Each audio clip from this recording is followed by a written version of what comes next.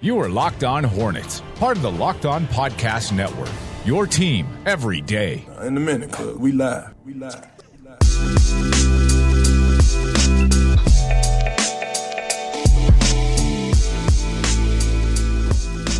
This is Locked On Hornets, your daily podcast on the Charlotte Hornets and the NBA. We are part of the Locked On Podcast Network.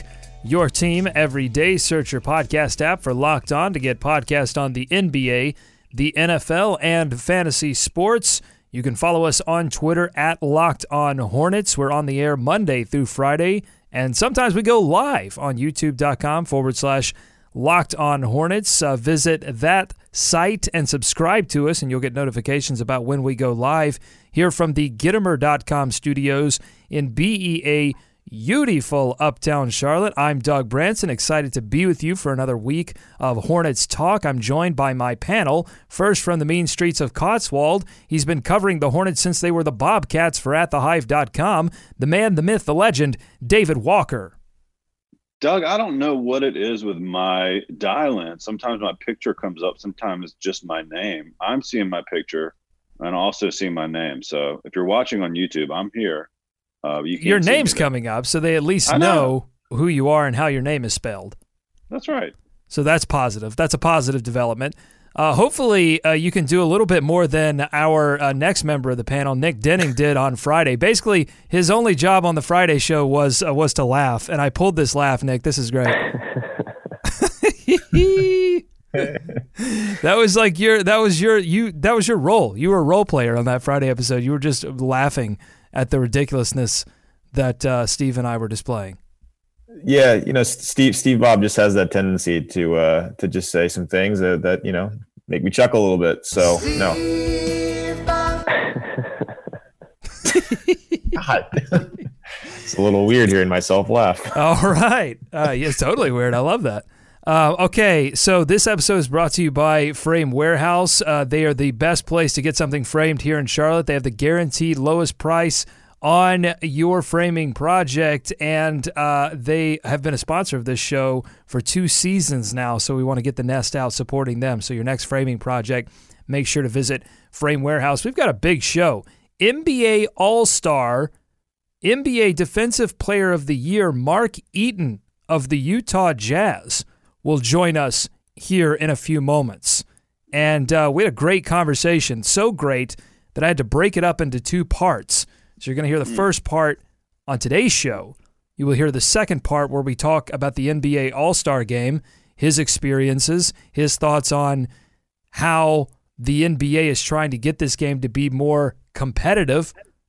We'll have those thoughts from him tomorrow, so you want to tune into both of those episodes. Although I'm going to post the entire interview on Patreon after this show goes down. So patreon.com/LOH. It's the best way to support this show, and you can listen to the entire Mark Eaton interview before anyone else. All right, let's start by recapping this weekend in Hornets action. The Hornets wrapped up their 5-game homestand with a comeback win over the Atlanta Hawks, but then they followed that up with another brutally close loss to the Miami Heat. The Heat beat the Hornets for the 4th straight time this season. They go for the clean sweep. The Hornets now sit 6 games out of 8th place in the Eastern Conference and play tonight against the Pacers in Indy. David, where is this team in your mind after this weekend? I think the fact that Steve Clifford played Kemba Walker those 41 minutes tells you about all you need to know, and we'll hear a little bit from Clifford, I think, as well, Doug. And I know we'll talk about that, but it's desperation time. I mean, they're doing anything they can. They're pulling out all the stops. They're really backed into a corner here. Use whatever cliche you want. I just used a couple there. Come up with your own. But they have to get wins any way they can, and it's just going to be, it's going to be tough when they're in these games. 2 games against the Heat, 2 winnable games, and they can't get either one of them. They're struggling to find ways to win. Nick. Well, I'm glad we don't get to see the Heat again. So that's one positive to take away from this weekend. But you see this kind of how, I don't want to know if fragile is the right word, maybe thin. I mean, Michael Carter-Williams goes out, which normally we wouldn't be too, concerned about, right? But you saw what happened. I mean, Malik Monk was not really ready to step in. He didn't play in the second half. Walker had to play the entire second half. And, that might have been the better option, but it didn't mean it was a good option because Walker was gassed by the end of that game. I think went 0 for 6 in the fourth quarter. I think he made at least one, but I think he finished 0 for 6 in the game. So anyways, not a good spot. Michael Carter-Williams, someone who has been roundly criticized by the fan base, and probably fairly so early on in the season when he could not make a layup, was an offensive negative, was a defensive positive, but a lot of people questioning whether that mattered if he could not make a shot or make a layup or contribute in any positive way offensively. He started to improve, and I think he proved his value defensively and just his ability to organize the offense. I think he proved that by his absence in that game against Miami because, they did have to rely on Kemba Walker so significantly, and Miami knew that. And look, Eric Spoelstra knows that. He knows that from 2 seasons back when these two teams faced off in the playoffs. They did the exact same thing a few nights ago that they did 2 years ago in the playoffs, which is trap Kemba Walker in the fourth quarter on every possession, make him move the basketball, and then just hope that the other players don't shoot well. And you had Nick Batum, awful game. What was it? 3 of 13 finished? Yeah, 3 of 13, yep. 0 of 4 from beyond the arc. Did finish, 9 points, did not finish in double figures, 3 assists, 4 rebounds. That's not going to cut it. You get 20 points and 16 rebounds from Dwight Howard. Gilchrist puts in 8. Marvin Williams, 24 minutes, 2 of 5 from the field, 6 points. But yeah, this one was all about the bench. And the bench has played well lately, but as we've seen all season from the Hornets, it's one night to the next what's going to fail. And in this one, it was absolutely the bench. Jeremy Lamb and Frank Kaminsky were not playing well offensively, turning over the basketball on offense and not playing well defensively. Malik Monk was unplayable in the second half. We'll talk more about that in a few moments. And then they really couldn't get any contributions out of Johnny O'Brien or Treveon Graham either. And the Miami bench is just way better. Miami has a playoff bench. Like there's a way to win in the playoffs, and that's to have overwhelming star talent. And then there's a way to be troublesome in the playoffs, and that's to have players on your bench that present matchup or mismatches on one end of the floor or the other. And the Hornets had that 2 seasons ago with Al Jefferson and Jeremy Lin. They don't have that this season. Miami has those players that present matchup problems on their bench. They are a deep team. They will cause They're not going to be Eastern Conference champions because they don't have overwhelming star talent, but they'll cause trouble in the playoffs. The Charlotte Hornets have neither of those things. That's why I said on Friday that if they could not beat the Miami Heat, that they didn't deserve to be in the playoffs. We can talk about math, and they certainly are not mathematically eliminated. You can look at 2 seasons ago when they did make the playoffs and their records sort of mirror each other right now. Fine, whatever. That's great. But they don't have the players on this roster that they did 2 seasons ago. They don't have those problems on the bench that they had 2 seasons ago. They are missing things. And that's why I don't think it's fair to necessarily pin all of this on Coach Steve Clifford. Because they don't have the players that they need to be the kind of team that they want to be. The shots are there, Doug and Nick, right? I mean, Marvin had a good look at a 3 in the corner late in that game that could have made a difference. And they're just not able to knock him down. I mean, you mentioned the bench. Frank and Jeremy, that's got to be the worst game they've played as a duo I've seen this year. I mean, they were flat out awful across the board. And you look at the guys that the Heat are able to bring in, and Wayne Ellington, who's having a career year from 3, he drills that late 3 to kind of wrap it up. And then Olenek, I mean, he's really the guy that when you think about Frank Olenek? Yeah. Olenek, Kelly. Yeah, you know. Kali Olenek. Either one. By the way, did you guys know Udonis Haslem still plays for the Heat? He's still on that roster. I just saw him listed on this. That's crazy. But like he's the type of guy that Frank needs to be.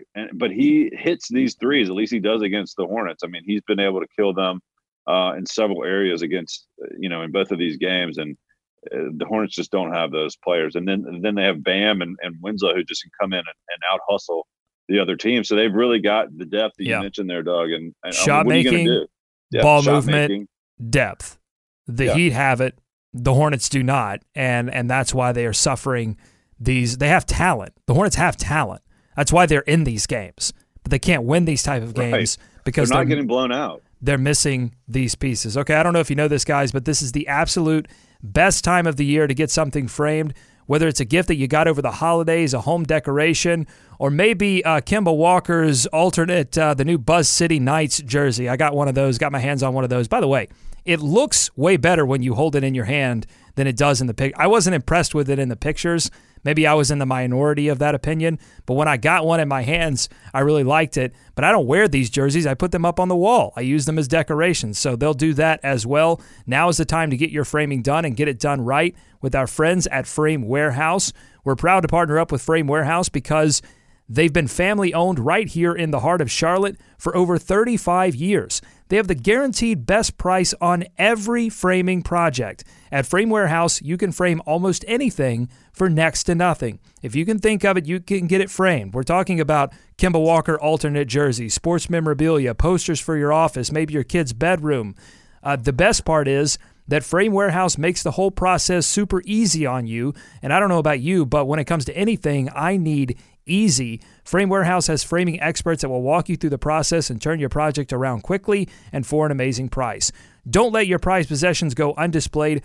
Talk to our friends at Frame Warehouse at one of their 6 locations right here in Charlotte.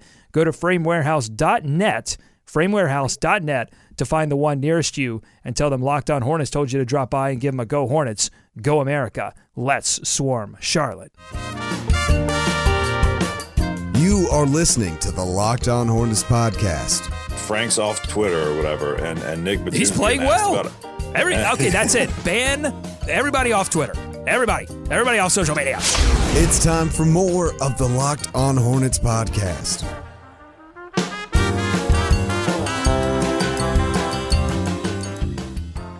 Got a lot of listener questions, a lot of comments, both to our email, buzzbuzz@lockedonhornets.com, and Twitter. After that loss against Miami, the fans are upset. They are distraught. They want answers. They want the truth. And I don't know if they can handle the truth, David, but we will try to our best, and Nick, to give them what we feel like the truth is. First up, Danny on the chat writes in saying, I feel like playing Kemba Walker 41 minutes on the second night of a back-to-back was haphazard. The guy has had knee surgeries 3 years in a row. Was there no other solution than to play him the entire second half? Nick, was there another solution that Steve Clifford had in another arrow in his quiver? I mean, not in his mind. I mean, we could say like, oh, give Monk another chance. Maybe he plays better in the second half. Play Julian Stone and see, what he can do. But I mean, I don't think anyone here would realistically believe that those, were viable options. Mm-hmm. Again, I said this earlier, playing Kemba Walker the entire second half was not a good option either. But which of the options that would potentially lessen the chance that they lose that game or give up a lead, playing Walker was, I guess, that option. Listen, they're trying to make the playoffs, right? I mean, They're trying to win any game they have. The game was close, and they had a second half lead. Like you stick with the guys who are playing well. You go with the hot hands at this point, and this is what Clifford was staring at. He played the full bench unit with Malik Monk at point guard for the injured Michael Carter-Williams for 7 minutes from the 1:30 mark of the first quarter to the 7-minute mark of the second quarter. The Hornets go 3 of 11 from the field. The Heat go 8 of 11. The Hornets get outscored 20-10. Malik Monk was 0 of 4 from the field. He shoots a jumper off a JOB drag screen. That was a miss. He makes a nice back cut to get himself a wide open mid-range shot. That's a miss. That's a shot that a shooter, and Malik Monk is a shooter. That's his skill. That's a shot he has to hit. He doesn't hit it. And then he gets knocked down on a drive and is slow to get back. That leads to a Miami transition dunk. He completely messed up an inbounds play on his very first possession in the game, and that led to his man, Josh Richardson, getting a wide open layup. So honestly, like, I'm the same as Nick. Like, I don't know what you want. Like, he made mistakes on defense and couldn't hit shots on offense. How can you play that guy if you want to win the basketball game? Yeah, and Clifford's playing his reliable bench guys and Lamb and Kaminsky, and it goes to hell anyway. Like, what kind of confidence does he have that he can put anybody else in there in that game when they're working with a lead, when they're trying to close the game out? Kemba Walker is clearly the best player. We all know that, and we all know the difference that he makes when he's on the floor. They've got to try and get wins however they can. If that means playing Kemba, a bunch of minutes one night when a game is on the line, and I think he's going to do that. David Scott writes in, as aggravated as I and many others are with this team, in reality, they rarely get blown out and are in most games. I think that's something to keep in mind come trade deadline. Perhaps some lateral moves for defense or shooting could be a tipping point. Do you agree with Scott? Maybe are there small adjustments that they could make at the trade deadline? Is this a one or two piece solution? Well, it depends on where you're trying to get to. I mean, like you said, Doug, they have talent and they're not getting blown out in these games. I mean, that's the part of the frustrating issue which comes with watching this team. They certainly need more shooting. I would be in more favor of some of these smaller moves if they could pull them off. But like, as we've discussed, but can they? The question is, David, can they pull them off and not add significant money? All right. To the books. That's the and that's why I think when you heard about these trade conversations that they were having, so much of it revolved around moving a bigger, longer contract, because they not only need a piece or two to set them in the right direction to make a playoff run this season, they've got to worry. They've always got to worry about financial flexibility. Mm-hmm. So it's balancing those two that really puts them in the difficult position that they are in. I mean, that's what I would like to see.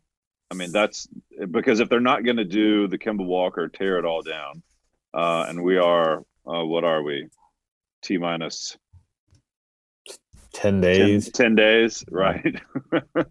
So we'll see if they're not going to do that. I mean, then they obviously need to add shooting. They need to add more athleticism. But like you said, like what realistically, what can they do to pull that off and not put themselves in even a worse situation in the long term? All right. On Friday, Steve, Bob, and I had a chance to interview an NBA great, Mark Eaton, all 7 feet 4 inches of him. He has a new book coming out, The 4 Commitments of a Winning Team. Mark Eaton is a former NBA Defensive Player of the Year and an All-Star for the Utah Jazz. He shared his journey, or in the book, he shares his journey to and in the NBA and gives some great lessons for business and life. That book, again, The 4 Commitments of a Winning Team, you can pre-order it right now on Amazon.com or BarnesandNoble.com. He joined us in studio to talk some hoops. Let's take a listen. So I know that the sort of the tail end of your career, you got a chance to play against the Hornets a few times. Do you have any memories of those early Hornets teams? Well, I do. Number one, a couple of our guys we lost in the expansion draft, Del Curry and Kelly Tripucka, that ended up moving out here to Charlotte, that originally started with the Jazz. Well, Del did anyway. And secondly, I think my most favorite memory is that one year, I think it was around 91, we rolled through here and we were on a back east swing, lost like 2 or 3 games in a row, and we're not playing well. And we came into town, and John Stockton happened to mention to Karl Malone just prior to the game that he'd heard Larry Johnson, Grandma Ma, on the radio saying that he was the best power forward of all time. And that fired up Karl Malone. He went out and scored 56 on the Hornets. We win the game. And somehow the press got wind of this after the game. And they went to John and they said, John, which radio station was that on? He said, I never heard anything. So what was Del Curry like in his rookie season? A great shooter. He was one of those guys you could just set a pick for him on the baseline and start running the other end of the floor because you knew it was automatic once he came out there, caught and turned and shoot. He was a tremendous shooter and a great teammate, great guy, and still like him a lot. And then that was during a time when outside shooting was not nearly as in vogue as it is today. What was the sort of perception of guys with his skill set? I'm sure it was completely different than it is today, where, again, it's just normal. Well, it is. And again, in our offense, we had him running the baseline and shooting from the corners, which was what a lot of the two guards did back then. If you look back at guys like Rolando Blackman or Dale Ellis, those kinds of players, they just ran that baseline, and that was kind of their spot. And so he did that well. And I think over time it advanced more to moving out a little bit further, like Steph obviously does. But, back then, if you shot 33% from the three-point line, that was considered really good. And, now you got guys like LeBron that are shooting in the mid-40s from the three-point line, which is just simply remarkable. And stepping out 2 or 3 feet further out than that era as well. And it's become a much bigger part of the game. And the low post game, I think, has suffered somewhat because of it. What do people not understand about blocking a shot? I think people assume that everyone that's tall, that's 7 foot tall, can block a shot. But what do people not understand about what goes into blocking a shot? Well, I think a couple of things. One is that you have to have great leaping ability, because clearly I did not have that. Secondly, that it is really a game of angles. And a lot of the shots I blocked were not the player I was guarding. I looked at the whole area of the key as my zone. Like if you came in the key, you were going to deal with me. In fact, I would say this is my house. Like nobody gets in here. That's what I would say before the game. And would you just say that to yourself, or would you go up to each individual and say, "This is"? I just want to let you know. This is my house. No, they knew. Once they came in, they knew. I was saying, even if you didn't address that, I would probably just be understood. I'll just hang out here and. And then block that shot and then say, right. "Hey, take that back home and work on it some more." Yeah, exactly. But that's how I approach the game. So I think the misconception is that you're going to block your own man all the time, and in fact, being a roving center down there in the paint was really what I did best. And the Hornets have a pretty good shot blocker right now. Dwight Howard had 6 blocks the other night. And what do you see in his game that makes him such an effective shot blocker? Well, I think there's games when he focuses on it more, and it's like every other team. You struggle sometimes with defense. The Jazz are having that struggle right now. They've just they started out the season so well. Now they've kind of hit the skids for a little bit. But everything is predicated on making those big stops. And so if you can get your 5-man to do that and really take up some space out there, and it's a risk for a 5 guy because you're going to get some fouls. I mean, it's just the nature of the beast. But Dwight Howard's always had that capability, and I think that's one of the best things that he can do for his team to help them win. And Steve Clifford, coach of the Hornets, always talks about when he talks about Dwight Howard's defensive impact, he likes to mention that just having him in the paint affects how players drive to the basket. Correct. Because they don't want to hit that body. No. Did you have that experience where you would just sort of, there was a ghosting influence between you and that player, where that player got near you and said no and made that slight adjustment? Right, and yes, and I think that was the greatest feedback I got from another team, letting me know that I was effective out there. Was that the fact that you'd read in the paper the next day of we had a little trouble with Karl Malone, but we could not run our offense because of Eaton's presence in there. And that made me feel good knowing that I was having that big of an impact on the game. And, you think about how many games are won or lost by 4 or 6 points.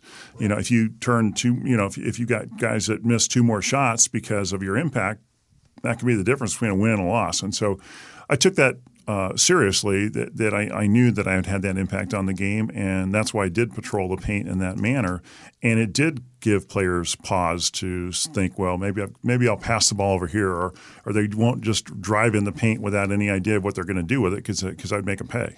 And so many of today's big men. I mean, the Hornets just got done playing the Pelicans, where they have Anthony Davis and DeMarcus Cousins, big guys that can draw you outside. In fact, at the end of that Pelicans game, DeMarcus Cousins had Dwight Howard playing so far from the basket that they were able to drive with impunity. The game has changed so dramatically, and I feel like when I watch former players on television, it's sort of split former players in two directions. One direction, they sort of embrace what's going on. They say, the game is constantly changing. It's evolving. These players are doing what they're doing. And then you have some players that sort of reject today's game. They say they're not tough enough. In my day, we would have smashed them.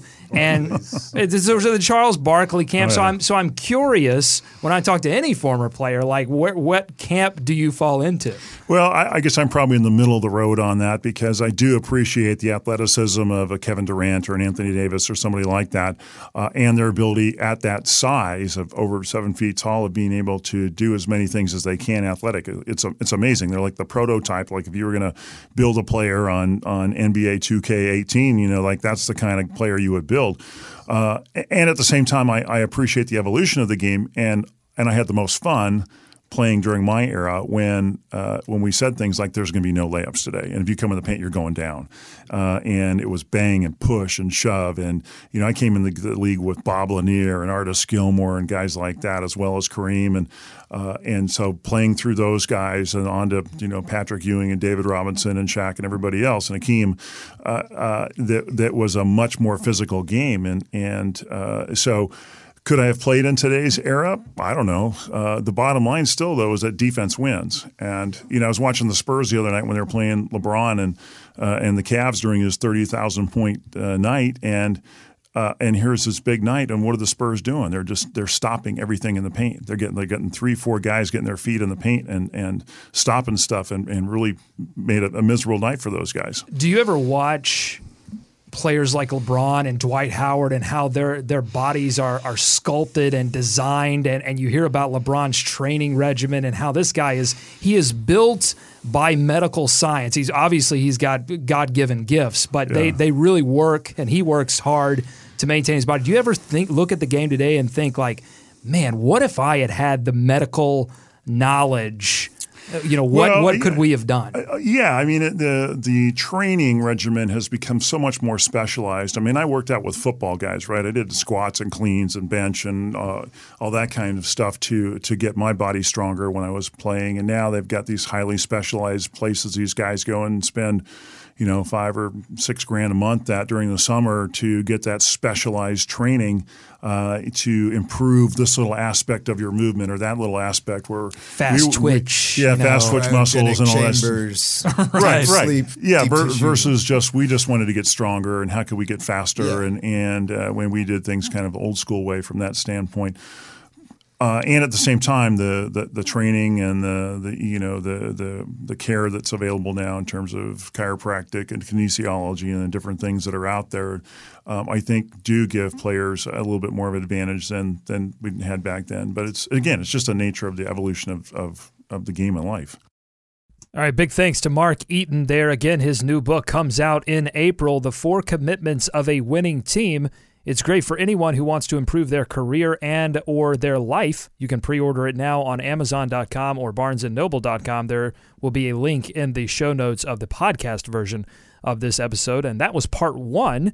We're going to have part 2 tomorrow where we discuss his thoughts on the All-Star game. I know David is anticipating that and his experience getting dunked on by Jeremy Evans in the slam dunk contest. I believe that's 2008. If you want the full interview, I'll have it up on Patreon, patreon.com/LOH. David, Nick, Mark Eaton. I felt a little guilty about scrunching him in this studio because he's huge. Oh, David. Yeah, he's muted. I was so excited. Sorry. Hey, Doug, were all 3 of you guys in there at the same time? Was Steve Bob in the room with you? Yeah, Steve Bob was actually sitting on Mark's lap. That's how scrunched it was. Just kidding. No, we got everyone in here. You wouldn't believe. So Steve Bob, I didn't know this, but was a huge fan of the 1992 Utah Jazz. It's like one of his favorite teams, and he didn't know Mark Eaton was going to stop by the studio. And to see the look on his face, it was like a kid at Christmas. He was having his dreams come true. So if you hear a quiver in his voice, he was truly starstruck by Mark Eaton. That's so Steve Bob for that to be his favorite team, by the way. That's fantastic.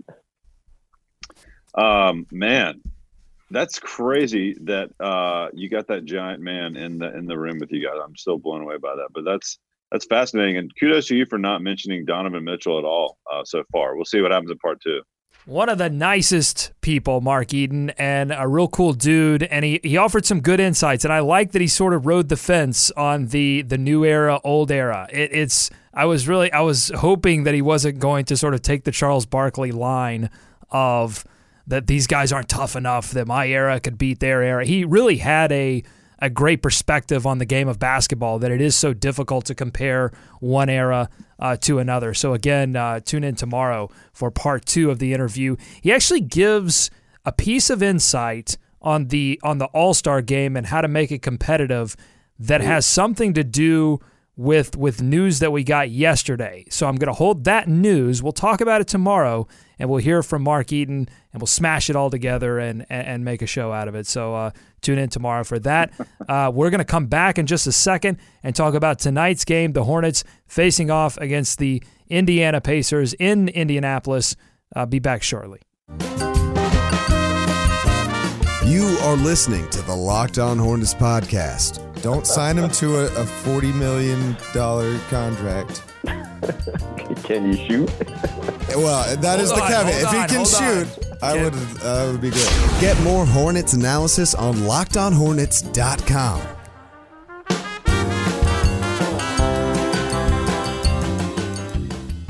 Lots of people on the Nest here on YouTube.com/Locked On Hornets. We've got Double M15. What up, Nest? We've got Danny on the chat in saying, I absolutely hate Miami. They have a great scheme and a great culture. What they lack in talent, they compensate for in mental toughness and game plan on a nightly basis. Yes, Miami is very frustrating in that way. They've been frustrating for years because they find these players. They find these guys under rocks, behind bushes, and they bring them up, and they're just these amazing two-way players who love to play defense, and they can shoot the basketball on offense, and then they drag Wayne Ellington in his, this is his 8th or 9th year, and he's having a Marvin Williams-type resurgence, dragging him out of NBA obscurity and turning him into a storyline this season. Miami, they've got a real good scouting system. They have a great player development system,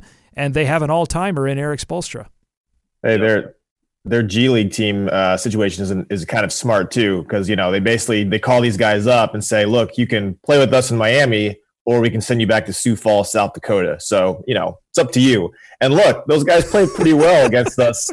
The Sioux Falls threat, right? Exactly. This isn't going to Greensboro. You're just down the road. You can feel Charlotte, in your, behind you or whatever. No, this is Sioux Falls. Do you want the beach or do you want Sioux Falls? It's one or the other. Now get out there and play. Yeah. Does Sioux Falls use like the same Miami Vice type uniforms, like kind of like the Flint Tropics? Like they have a really colorful Sioux Falls. And I think the Heat had an opportunity to move the team closer to Miami. And they opted not to. They said, no, we love Sioux Falls. And they probably said, listen, Sioux Falls is great. It's a great city, great culture. But maybe Nick's onto something. Maybe it's about the threat of Sioux Falls.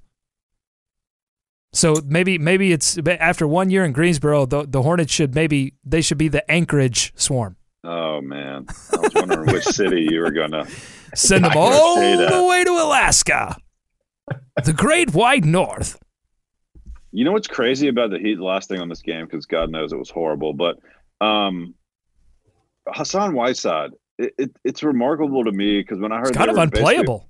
Right. And when they were going to build around him, essentially, you would have thought that there would be some trouble with that, or they'd be more dependent on him, or they would go as he goes. And it's just a credit to Spoelstra and the rest of the team, like Doug said, that they're able to it's bizarre. They don't run through him at all. They're not defined by Whiteside at all, right? They're defined by all these guys running around and causing havoc, and Spoelstra's the master at that.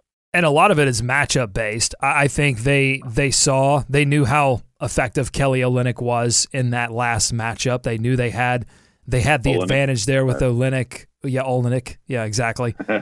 Olynyk versus Kaminsky. That's going to be a win for them. Josh they were running some things to get a few switches to try to get Josh Richardson on Kemba Walker. That worked for them in that last game. That's a matchup win for them when they can get that. I mean, they just have a couple of matchups that really give the Hornets some problems. That's why you don't want to take so much from this game. But at the same time, there are some problems that the Hornets are going through right now that I think are, I don't know if they're solvable through one small trade.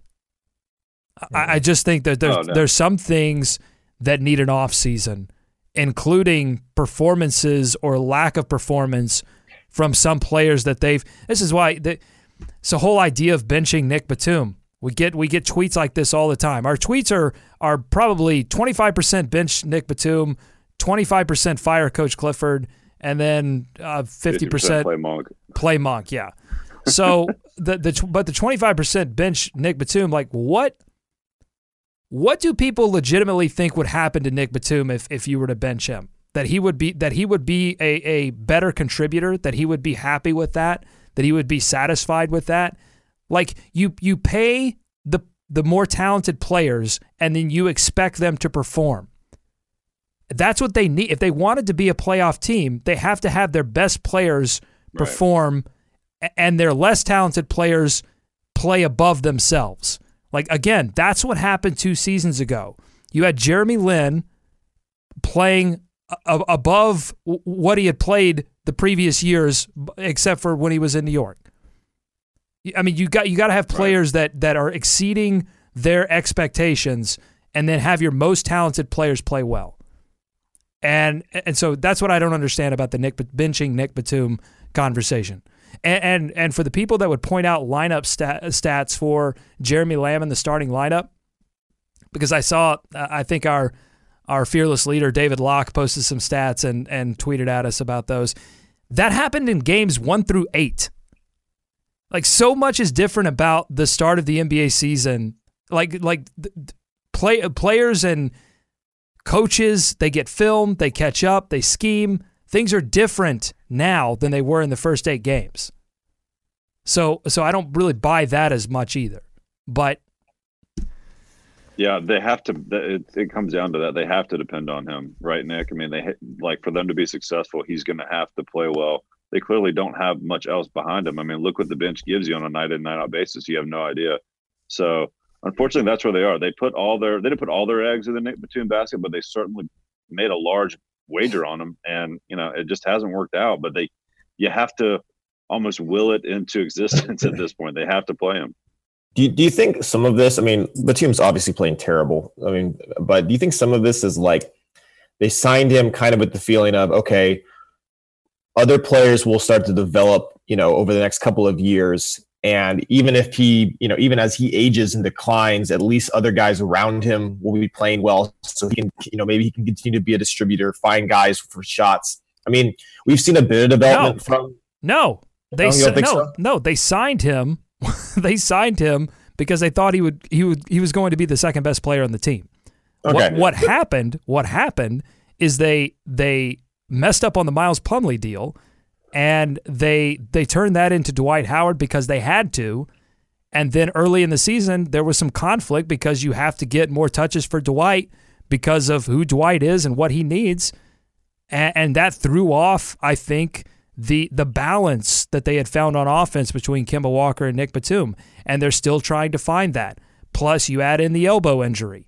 Yeah. Like, all of these circumstances have come together to make what is quickly turning into a lost season for the Charlotte Hornets. Yep.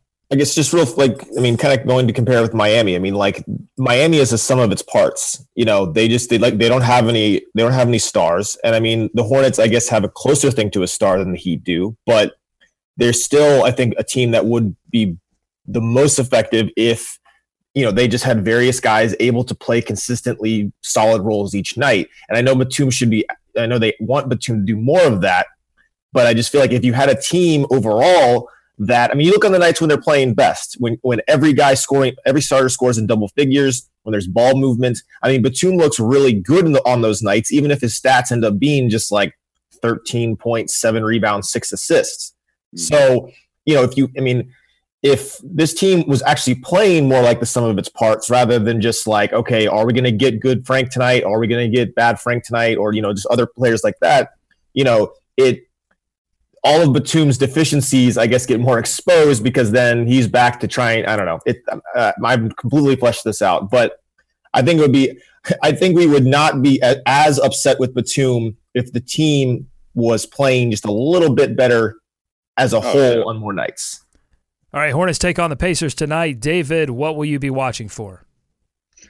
Well, speaking of losing late games, the Pacers have come back from 20 points down to win games 3 times this season, including their most recent game when they beat the Magic by 2 points. That doesn't bode well for the Hornets as a team who just cannot close anything out. And you got to think at this point, guys, there is a mental aspect to it. Like when they see the momentum, especially on the road, start to build, and the crowd gets a little bit into it, the Hornets have got to just be reaching for anything to pull out a win here. But I mean that and you've got the Lance factor. That'll be interesting because Lance apparently only plays well when he plays for the Pacers. But man, he's playing pretty well this season. So, Doug, as we've seen, it's just so dependent on what Charlotte does. I mean, it's so dependent on how the Hornets play.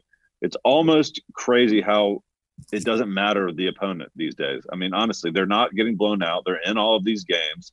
We all know what they need to do to be successful. And when those things happen, they have a chance. Well, it does to an extent. I mean, they struggle to beat good teams.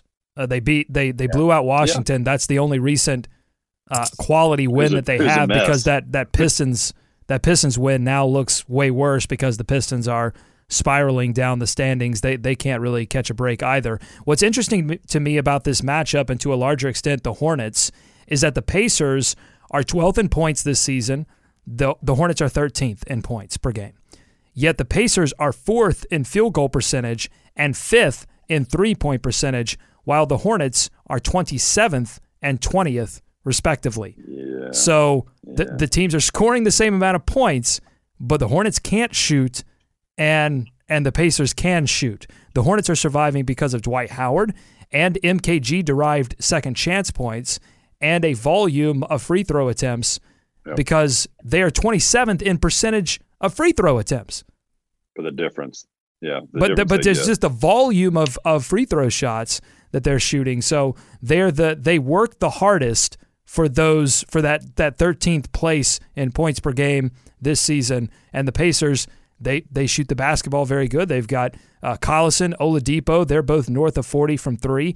They have forwards and centers who can all knock them down. They can go 5 out.